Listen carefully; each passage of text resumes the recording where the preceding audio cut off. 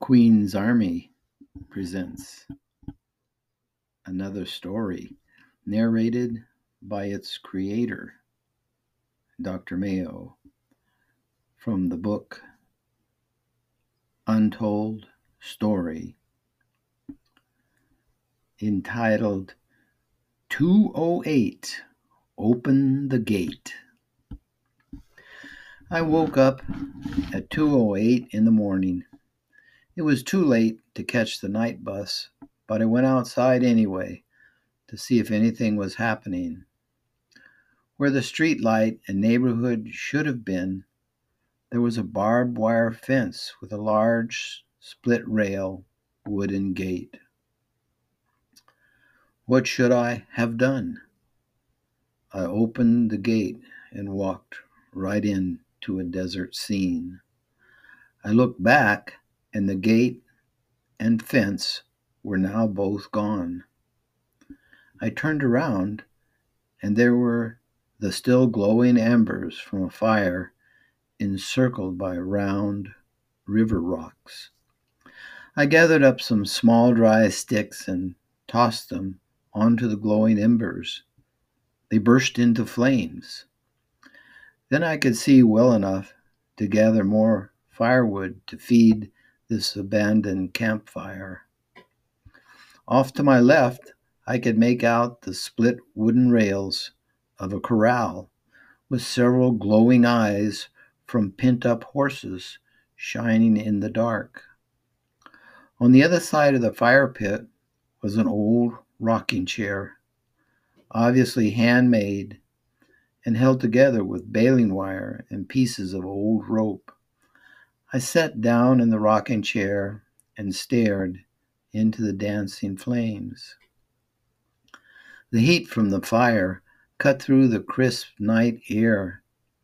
I put my hands out in front of me to warm them. These were not my hands. They were really big and rough. The nails were thick and splintered. The skin was like leather. I wondered who I was. I looked down at my feet. I was wearing rough-out Western boots, badly worn, dirty, and scuffed. The left boot was a full size smaller than the right boot. My Uncle Slim was a cowboy, a real cowboy. He was 6'3" tall. He is in the Cowboy Hall of Fame. He worked for years riding range and herding cattle. He never missed a rodeo if he could help it. His left foot was a full size smaller than his right foot. He had to buy 2 pairs of boots and throw 2 new boots away. My Levi denims were old and tattered, maybe never washed, at least not for a really long time. There was a wrinkled bandana around my neck. I was wearing a long-sleeved plaid flannel shirt with a brownish-colored leather vest. In my shirt pocket, there was a drawstring pouch full of shredded tobacco. The string was wrapped around a bunch of cigarette papers. I retrieved them and carefully rolled my own and licked it closed and twisted the ends. The horses were restless now.